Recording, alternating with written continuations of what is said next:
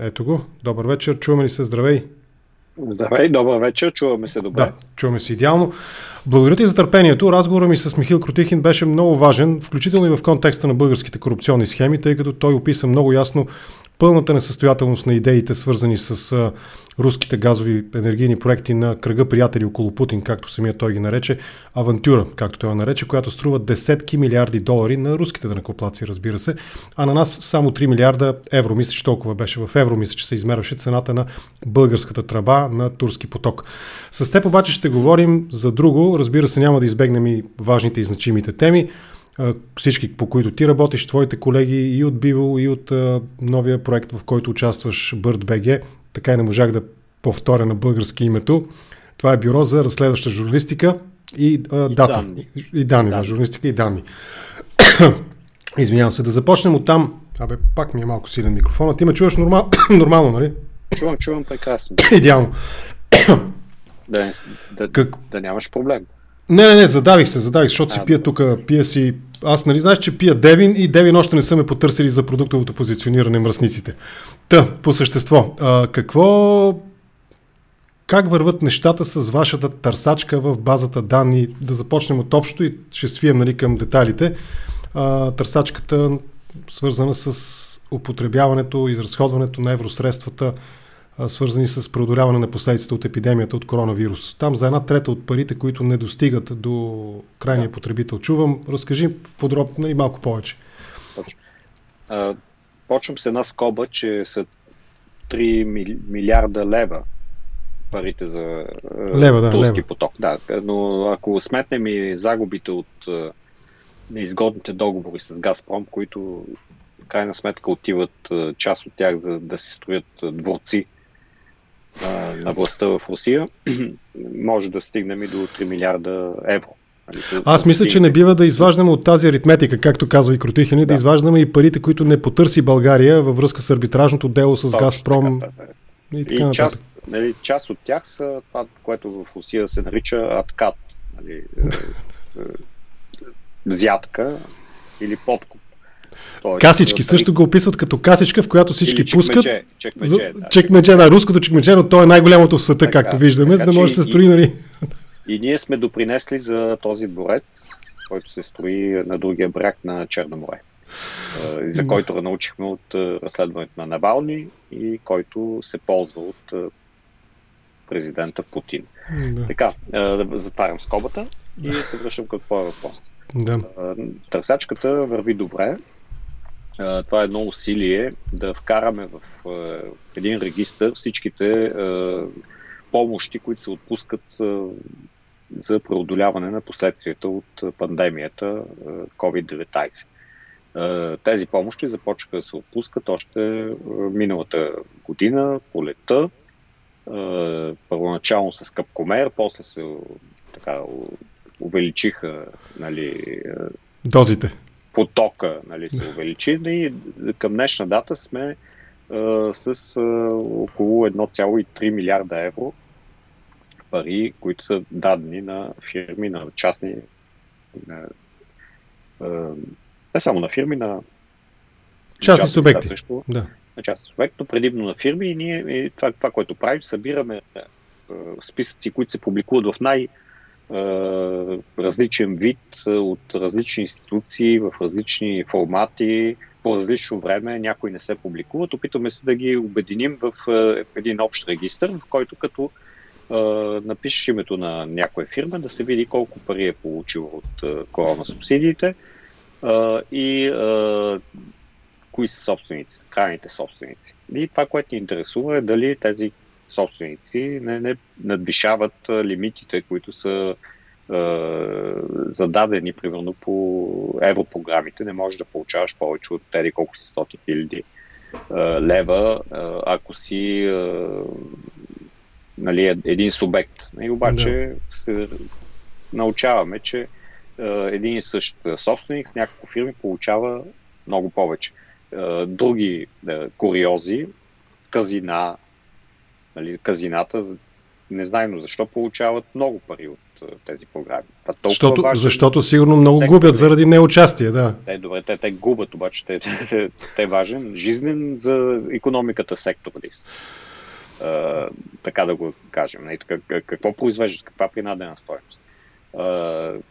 Фирми като Юлен, знаеш, на Жирардели, собственост, който стана такъв метаморф на Георгиус Георгио, с реален паспорт, се оказа Жирардели. Той е собственик и той получава вече над 1 милион. През лятото. Значи, Юлен поддържа ли работници през лятото, след като работи само през зимния сезон? Цяло лято получаваха коронасубсидии. Там нямаше ли един сюжет с екскурзии до Малдивите? Има и сюжет но това е друг сюжет, нали, че транспортни фирми, които също получават коронасубсидии, организират екскурзии, които са забранени по принцип. Сега, ако прочетеш наредбата на здравния министър, до края на януари не можем да пътуваме организирано някъде. Не можеш да си подкупиш туристически пакети, да излетиш за Малдивите, за Сейшелите и така нататък. Но да се възстановяваш от коронавируса. Да. Оказва се, че има вратички, ако собственикът на фирмата е близък до Първа инвестиционна банка, за която дадохме много пари, не си спомниш, които се оказаха днеска, че струват колкото едни хартийки. Тоест, държавата купи по 8 лева ли беше там акциите на ПИП и сега те се струват по 1,70 лев. Къде е печалбата? 5 лева мисля, че беше двойно над номинала почти, който беше 2,80 или нещо от рода. Но пак с много паднаха. Както и да е, това е една банка, която е така структуроопределяща не за българската банкова система, а за българската корупционно-властова система, защото тя раздава кредитите на властта, както на времето КТБ, просто се смениха банките. Но ако падне и ПИП, смятай. Затова ще крепат до последно като опълченците на шипка с нашите пари. Но това значи, че те имат така наречения жетон на всепозволеност. Всичко могат да правят над закон. За съжаление, в България има такъв вариант да избегнеш всичките закони, правила и ако си важен за властта. Аз изгледах, извинявай, че те прекъсвам, но изгледах целият филм. То си е филм, това е 2 часа почти, без няколко минути там, без 10 минути на Навални, на неговия екип. И проведох няколко 3-4 поне според мен, аз ги определям в моите мащаби, в знакови интервюта с руски политици, историци, анализатори. На практика ми се струва, че България е едно умалено копие на това, което се случва в Руската федерация. Там имаме дворец, къде беше Инглиджик, как се казваше, да не сбъркам името. Ние тук си имаме Росенец, там си имаш кръг от приятели около президента, тук имаш кръг от приятели около който искаш го избери, Пеевски, семейство, Доган, Борисов и компания, присъдружна. Този аналог само на мене ми се струва така. Не ти се струва само на те. Паралелът с Росенец е много фрапантен, защото първо е на брега на Черно море, второ е една зона отцепена като анклав, в която никой не може да припари.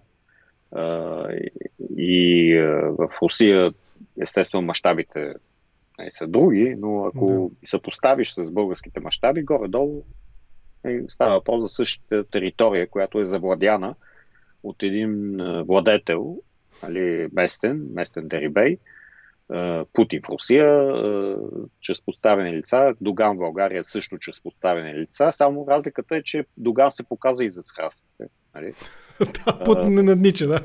Путин още не е надничал. Аз, между другото, изгледах едно интервю. Дълго време се кри Доган. Не знаехме дали е там. Но в един момент се показа, каза да, добре. Не си спомниш. Да, сюжета, между другото, наистина той като технология на реализацията на двете събития също е много близко. Чрез подставени лица, чрез много близки роднини, секретарки, подставени архитекта, нали, Калин Тихов, който е един от най-приближените. Също ли в разследването на Навални също откриваме, но там имаме и братовчеди, там имаме любовниците. Нали, всичко е. Вземи сарая на Доган, обедини го с къщата в Барселона, ако можеш да си го представиш, нали, така като някакъв морфичен такъв обект. Да, където има и роднини, и любовници, и политически. Това е класически холивудски сюжет, нали? Много пари, красиви жени, влиятелни политици. Но мащабите на Геленджик са уникални. Просто са, това, което иска да кажа, че на мен и друг паралел ми направи впечатление. Нали, изваждам пред скоба, в скоба всъщност, поставям вашите, нали, публикации много преди случилото се с гумената лодка Христо Иванов и Иво Мирчев, но в Русия гледах едно интервю буквално от днес или от вчера, мисля, че беше, на двама от основните участници, Мария Певчих и забравих му името на едно момче. Какво те са направили? Понеже пътя е дълъг и не можеш да пътуваш цяла нощ с влак, нали? Защото на други ден си изтощена и ще те проследят, нали, ченгетата. Те дават телефоните си, целият екип дават телефоните на един пич, който взима ги в една турба и отива в Сочи. И там цял ден се разхожда. Те слизат посред нощ някъде, тръгват с лодката, отиват там, нали, без никакви електронни устройства в себе си, за да не бъдат, нали, по някакъв начин засечени. Проследени. Да, благодарение на това успяват, нали, да плуват там, а има и друга информация как са обаждали на ФСБ. И те им казват, може там, ама една миля навътре в морето, нали, не бива да минавате покрай брега, нали. Той вика, ние ще ходим на риба, няма значение, една миля навътре. Тоест и нивото на охрана и технологията да се разкрие това нещо е почти, нали, пак казвам, в скоби поставям вашите разследвания, чисто публичната страна на нещата покрай Христо Иванов и Мирчев. Нали, технологията е 1:1 и там, и тук. Така, аз съм ходил с лодка преди 3 години с Асан Йорданов, с колегата. Да. Тръгнахме от Бургас с един екип телевизионен и отидохме до Сарая. И минахме през Крайморие, където е фабриката нелегалната фабрика за цигари на Бойко Борисов. Също ваш сюжет биволски от преди години. Също, и така направихме една обиколка, даже написахме пътепис. Един пролетен пътепис. И когато доближихме с лодката сараите, така в неформален разговор обсъждахме дали сме достатъчно близо за правомерене с базука, нали, такива неща. Но срещу нас имаше охрана, която също обсъждаше, нали, там между тях си обсъждаха дали сме достатъчно близо за правомерене и дали имаме такива устройства. Явно сме били на прицел.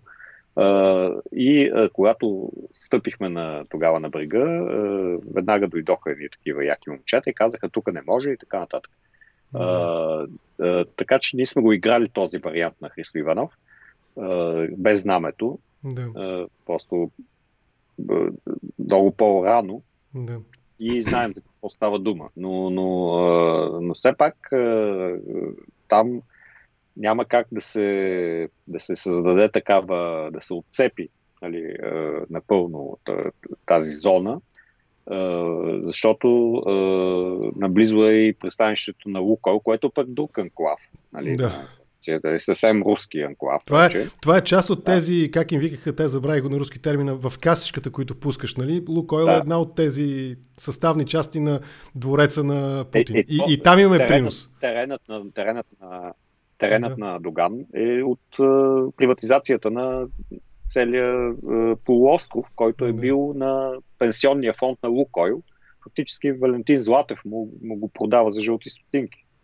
През офшорка. Такъв е сценария. Така че, но българската, точно ако изследваш тези взаимовръзки, тук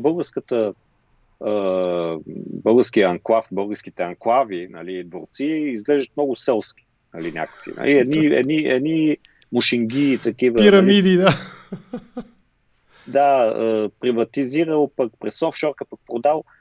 Руските са мащабни. Там излиза един, нали, след като преди години го разкриха този дворец, излезе един милиардер, нали, каза, аз го купувам, тук ще направя един супер хотел.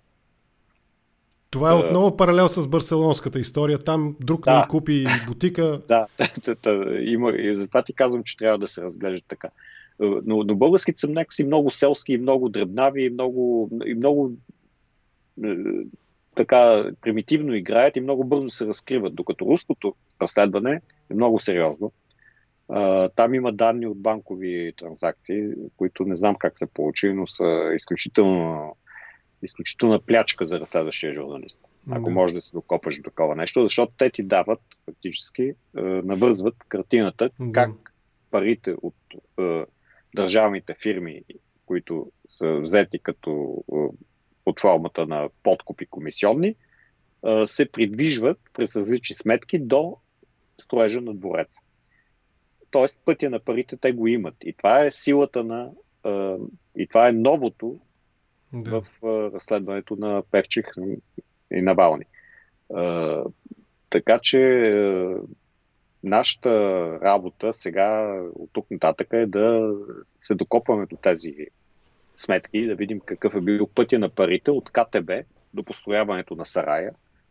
Той за нас е очевиден, но трябва да видим реално как с документи, как е ставало това. Това може да се случи, това може да стане и с политическа воля.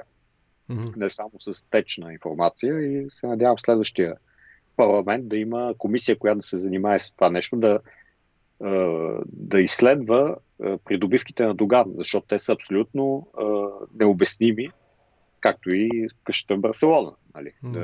Няколко пъти я споменаваме. Какво е развитието около тази къща, актуалната към днес информация? Актуалната към днес информация е, че къщата е за продан. Тоест не знам дали вече е купена, но освен къщата, в Барселона имаше и бутик. Луксозен бутик на Шервиньо. Италиански дизайнер. Който бутик мина в собственост на съпругата на хироманта на Борисов. Личен хиромант и съветник. Който се отрече от нея, но това е друга тема, но те всичките тия семейно-имотни истории са всеки може да твърди каквото си иска, нали? Важното е къде отиват парите. Но днес какво откриваме? Че след като пропадна метрото,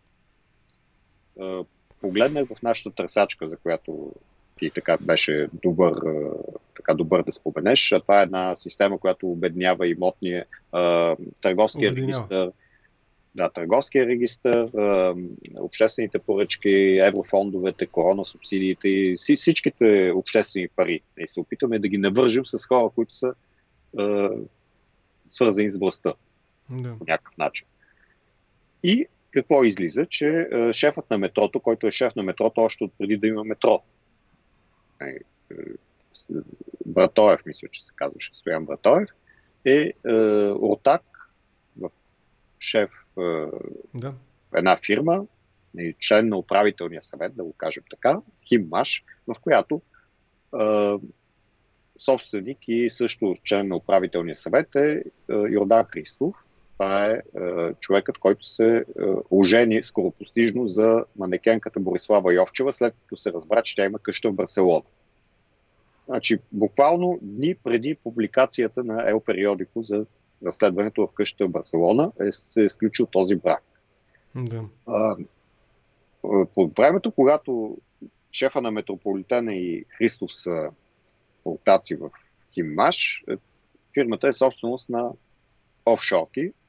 Едната от офшорките пък в друга фирма е съсобственик с офшорката, която е дала парите за бутика в Барселона.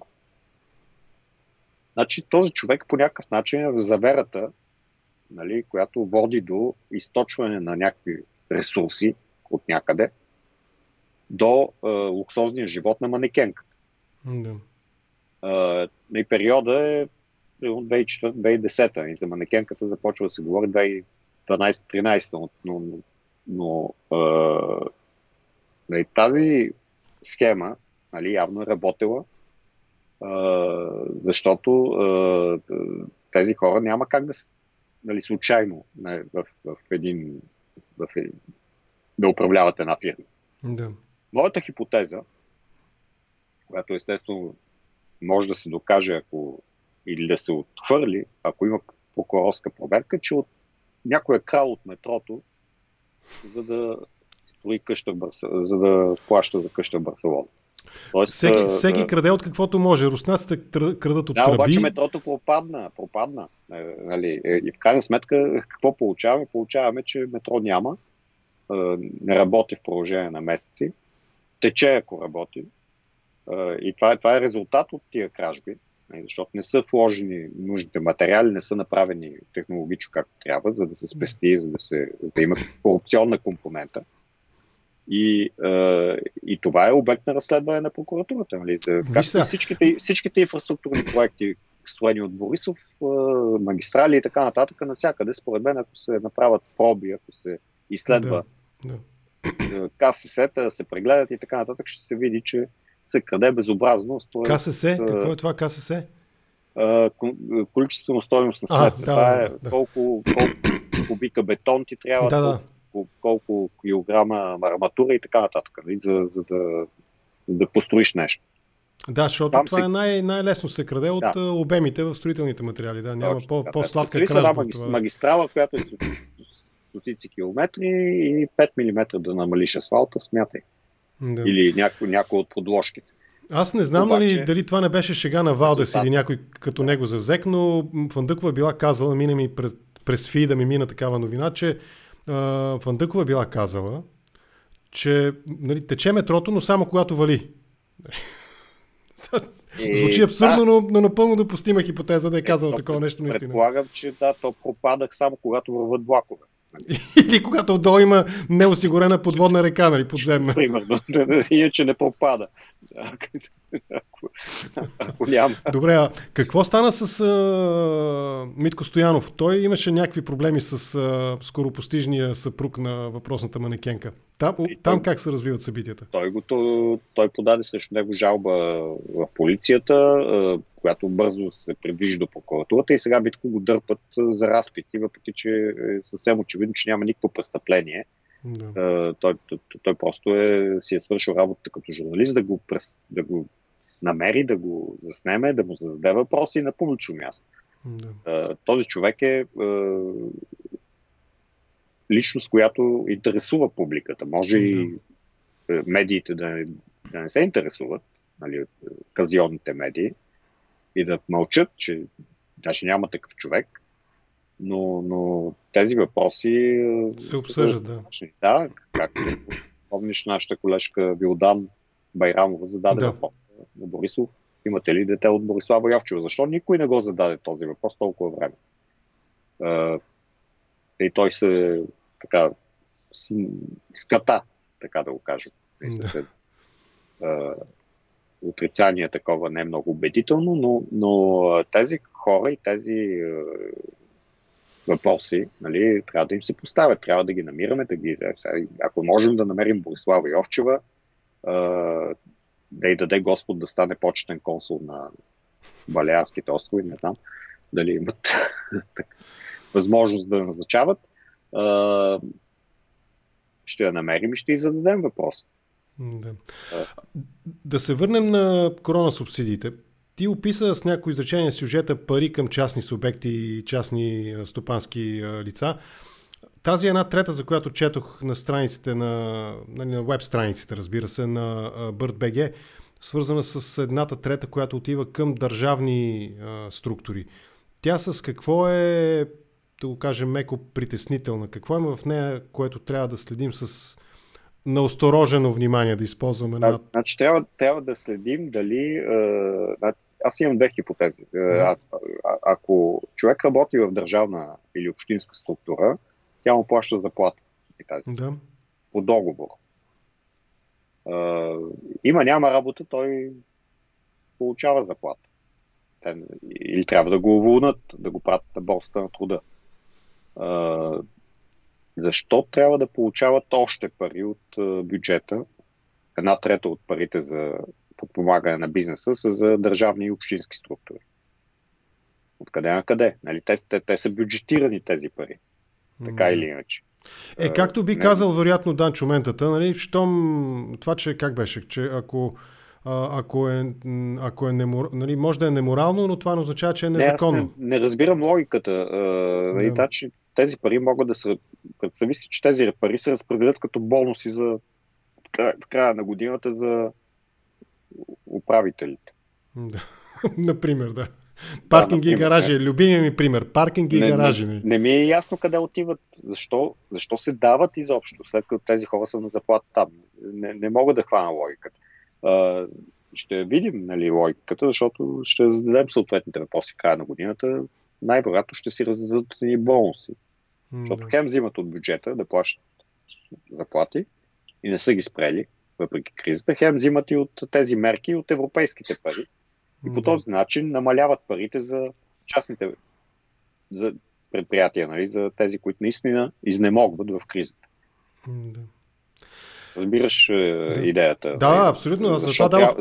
Защо трябва да се следят тези разходи? Защо ни изземваме работата на комисията на Йордан Цонев?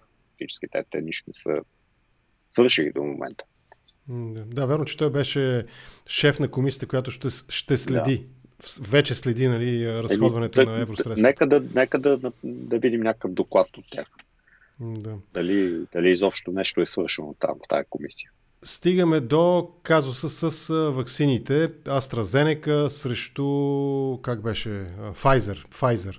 Да. Там какво е притеснителното, за което и вие и други медии пишат? Айде, не притеснително, да не сме толкова черногледи. Там какво трябва да ни привлече вниманието в този сюжет, ваксини?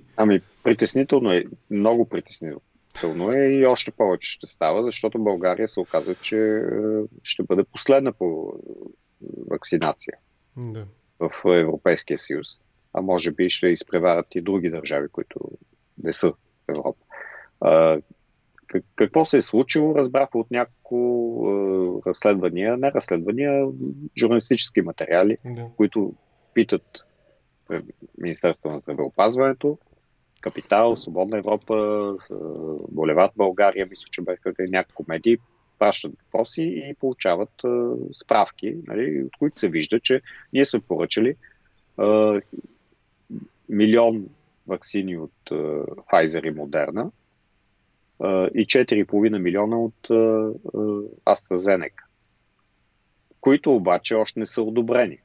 Тоест, ако в България вакцинацията трябва да се случи, тя ще се случи след няколко месеца.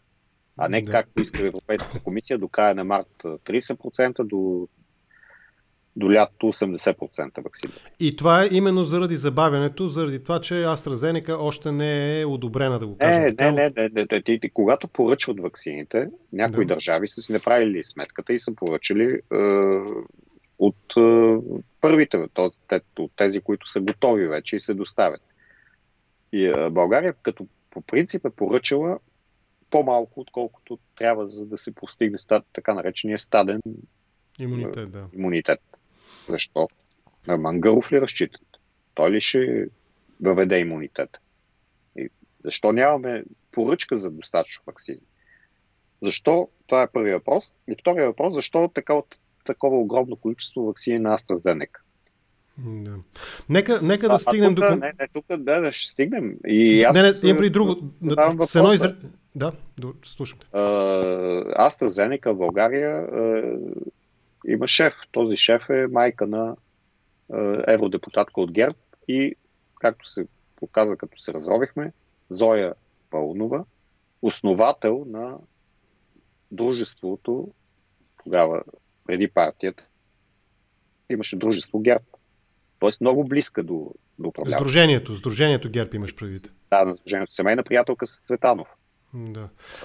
Нека тук те прекъсна с една скоба, която искам да отворя. Това е конфликт на интереси, потенциален, който трябва да се разследва. Ще се върнем на това. На мен ми направи впечатление, ще кажа една добра дума за Виктор Николаев и Нова. Гледах вчера, мисля, че беше сутринта, негово интервю, нали, с колежката му, нейното име не съм го запомнил още, с Томислав Дончев. Нали, аз го наричам българския политически Макиавели.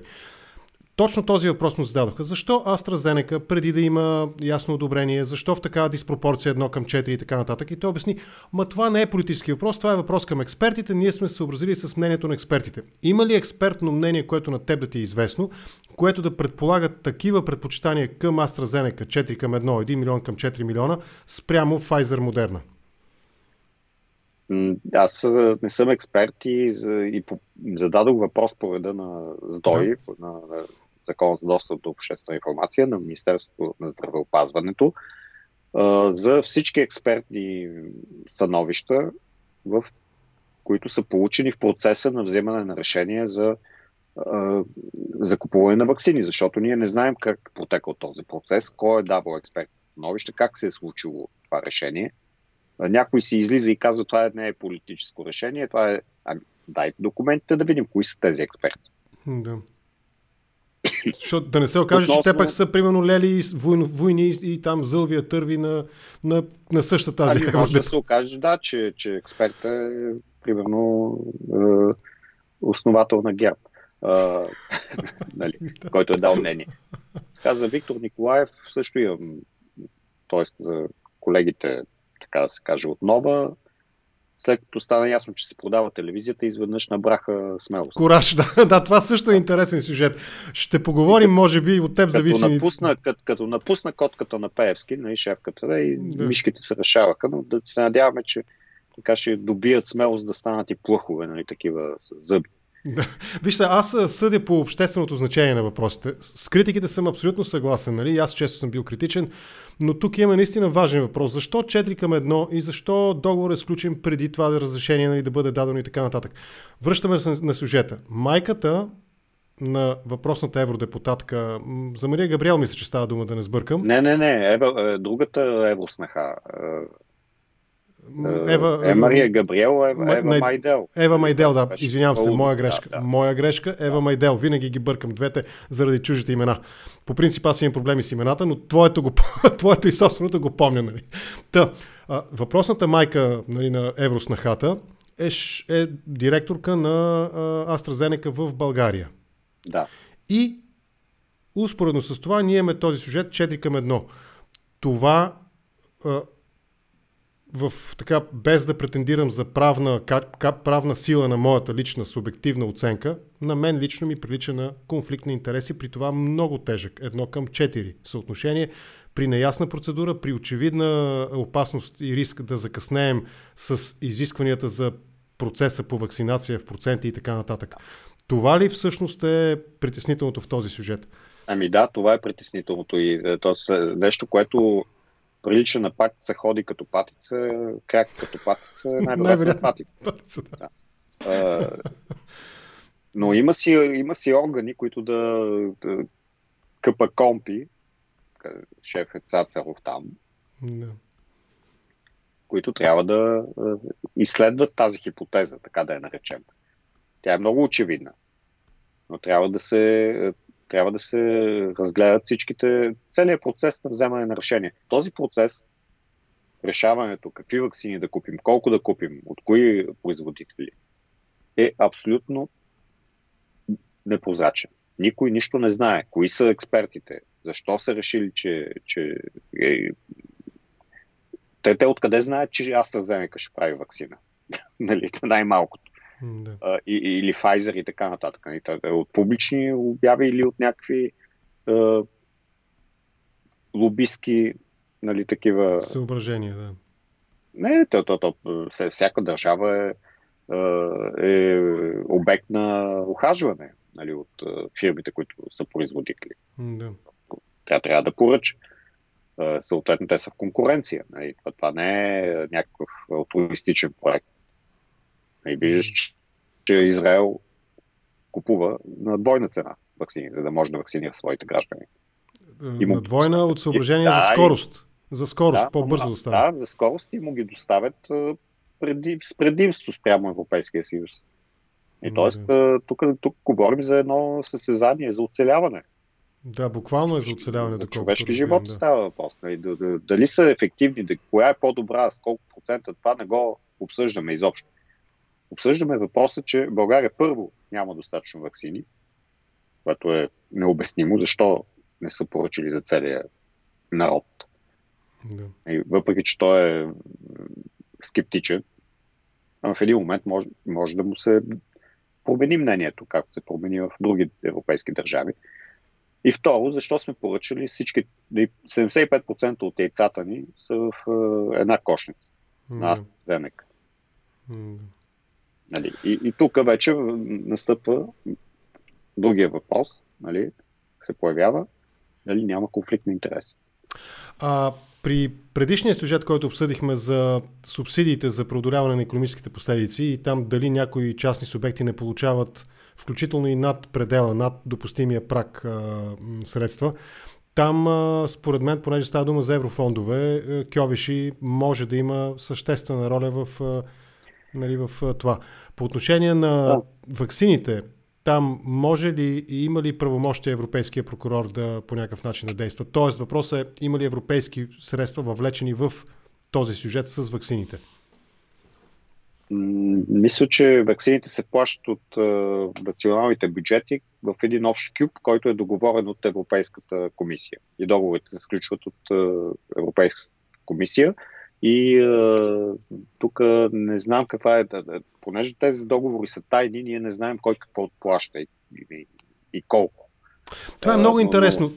Вероятно тази тайна я оправдават с търговска тайна. Как е възможно, когато става дума за национален интерес, да има търговска тайна? Какъв национален? За европейските, цяла Европа, за 27 държави става въпрос. И вчера имаше едно сериозно обсъждане в Европейския парламент. Всички политически сили се изказаха против тази тайна.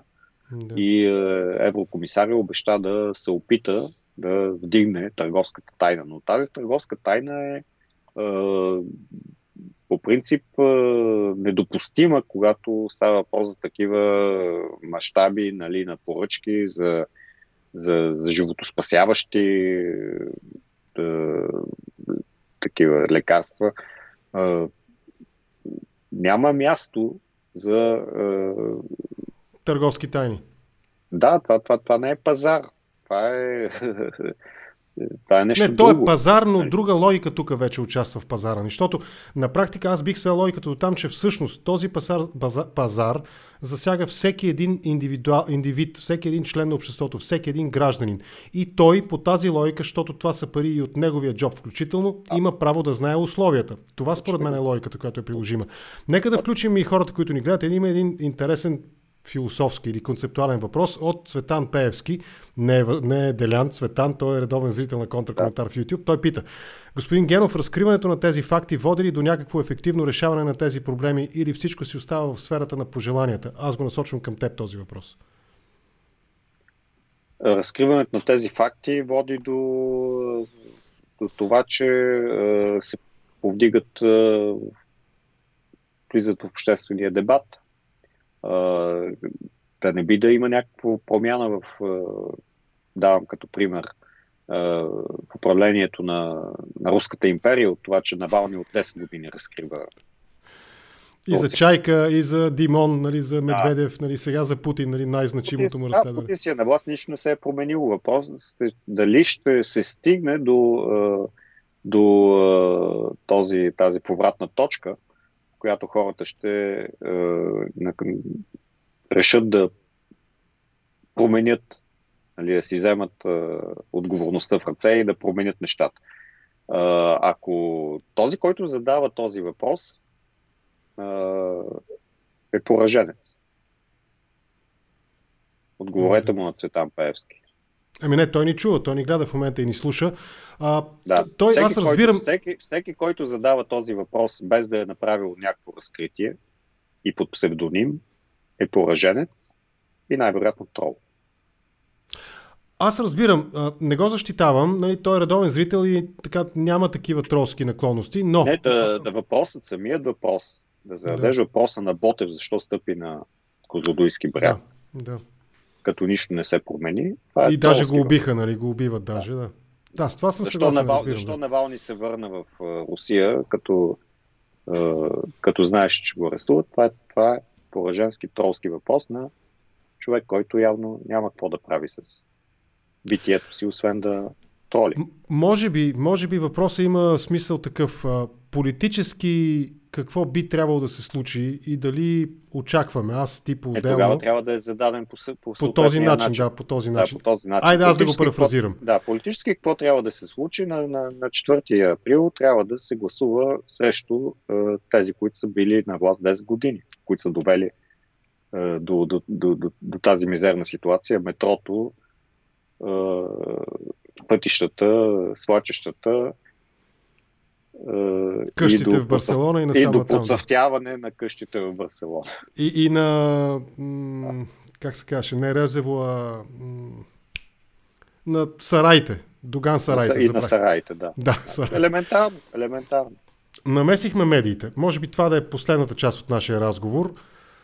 Какво прави Пеевски? Продават се телевизии, той става сякаш все по-невидим.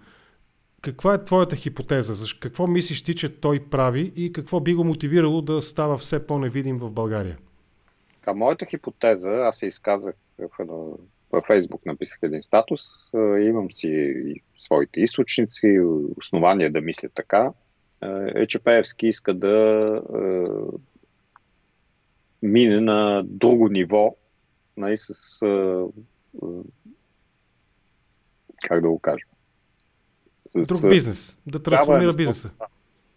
Умножаване на своето богатство, защото той това цели, богатство и влияние, чрез оръжейни сделки.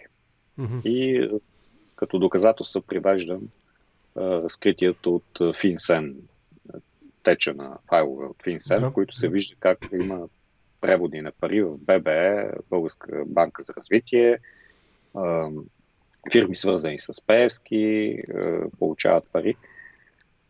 И продажбата на медиите всъщност е една операция на американските служби, би го нарекал така, които го изтласкват. Изтласкват го, за съжаление, по мекия начин, че чак и пари му дават, защото можеше да го обяват за персона нон грата. Нали? Или да наложат конкретно някакви санкции, примерно. Да, можеше да бъде санкциониран. Това не е изключено като вариант. Може да го отстранят и после да го, вече като не е фактор в българската политика, да го санкционират. Ще видим. Но Пеевски си наистина този път си тръгва от медийния пейзаж. Така го виждам. Естествено, може той да влезе през други входове, през задния вход в BTV, примерно, или в някоя друга. Той държи БНТ чрез Кошлуков. Да. Между другото, изхвърлянето на Борисов и Гешев трябва да бъде продължено и с изхвърляне на Кошлуков, нали си давате сметка? От БНТ, да. Да. Това е човека на Пеевски в БНТ. И не е само от БНТ изхвърляне, ами към Бай Ставри. Насочен. По етапен ред. Така че да не може да се върне и сега това, което се случва в щат. Надявам се Тръмп да остане като президент, не само импичнат, ами да няма право да се кандидатира. Да, това мисля, че зависи от решението на Сената, ако се стигне до осъдителна присъда. Давам го като пример, нали, че като ще се лустрира, трябва да е край, не да се върне през... Но аз съм оптимист. А има ли... 21 година, че Пеевски ще изчезне от медийния пейзаж и ще се разведри ситуацията. Точно това беше въпроса ми. Случващото се около Нова, независимо от това, че се обединиха с Канал 3, нали, отстъплението на Пеевски, на Домусчиеви, това според теб може ли наистина да доведе до някакво, как се казва, светлина в медийния тунел в България? Ами да, би трябвало да доведе. Ето ти забеляза, че Виктор Николаев изведнъж придоби смелост. Да. Кораж, стана коражлия, да, разбирам те. Добре. И какво още? Значи говорихме за Пеевски, за барселонската къща. Аз мисля, че изчерпах нещата, които мен ме интересуваха в цялостния сюжет, нали, с ваксините, с коронавирус, кризата, с, нали, Пеевски и неговите трансформации. Има ли нещо значимо, което изпускам от последните ви разследвания, публикации, разработки или покрихме всичко според теб? Мисля, че направихме един тур, така доста обширен, даже извън нашите разработки. Да. Настъпват, тази година ще бъде интересна. Ще бъде интересна първо, защото ще има едни избори, после втори, може трети, може и 2 в 1. на есен да има. Според мен на 4 април няма да се да се решат нещата. Ще имаме нова администрация в САЩ. Това недоразумение Херо Мустафа най-вероятно ще си отиде. Да, с песен. Тя така заложи на песнопението в своя мандат. Вместо не знам дали ще си отиде и буркината с корупцията, която пратиха. Да, имаше политически някакъв такъв персонаж в посолството. Да. Имаше големи обещания, големи очаквания и в крайна сметка един клет съдия от специализирания съд го отнесе. Това го бях забравил, да.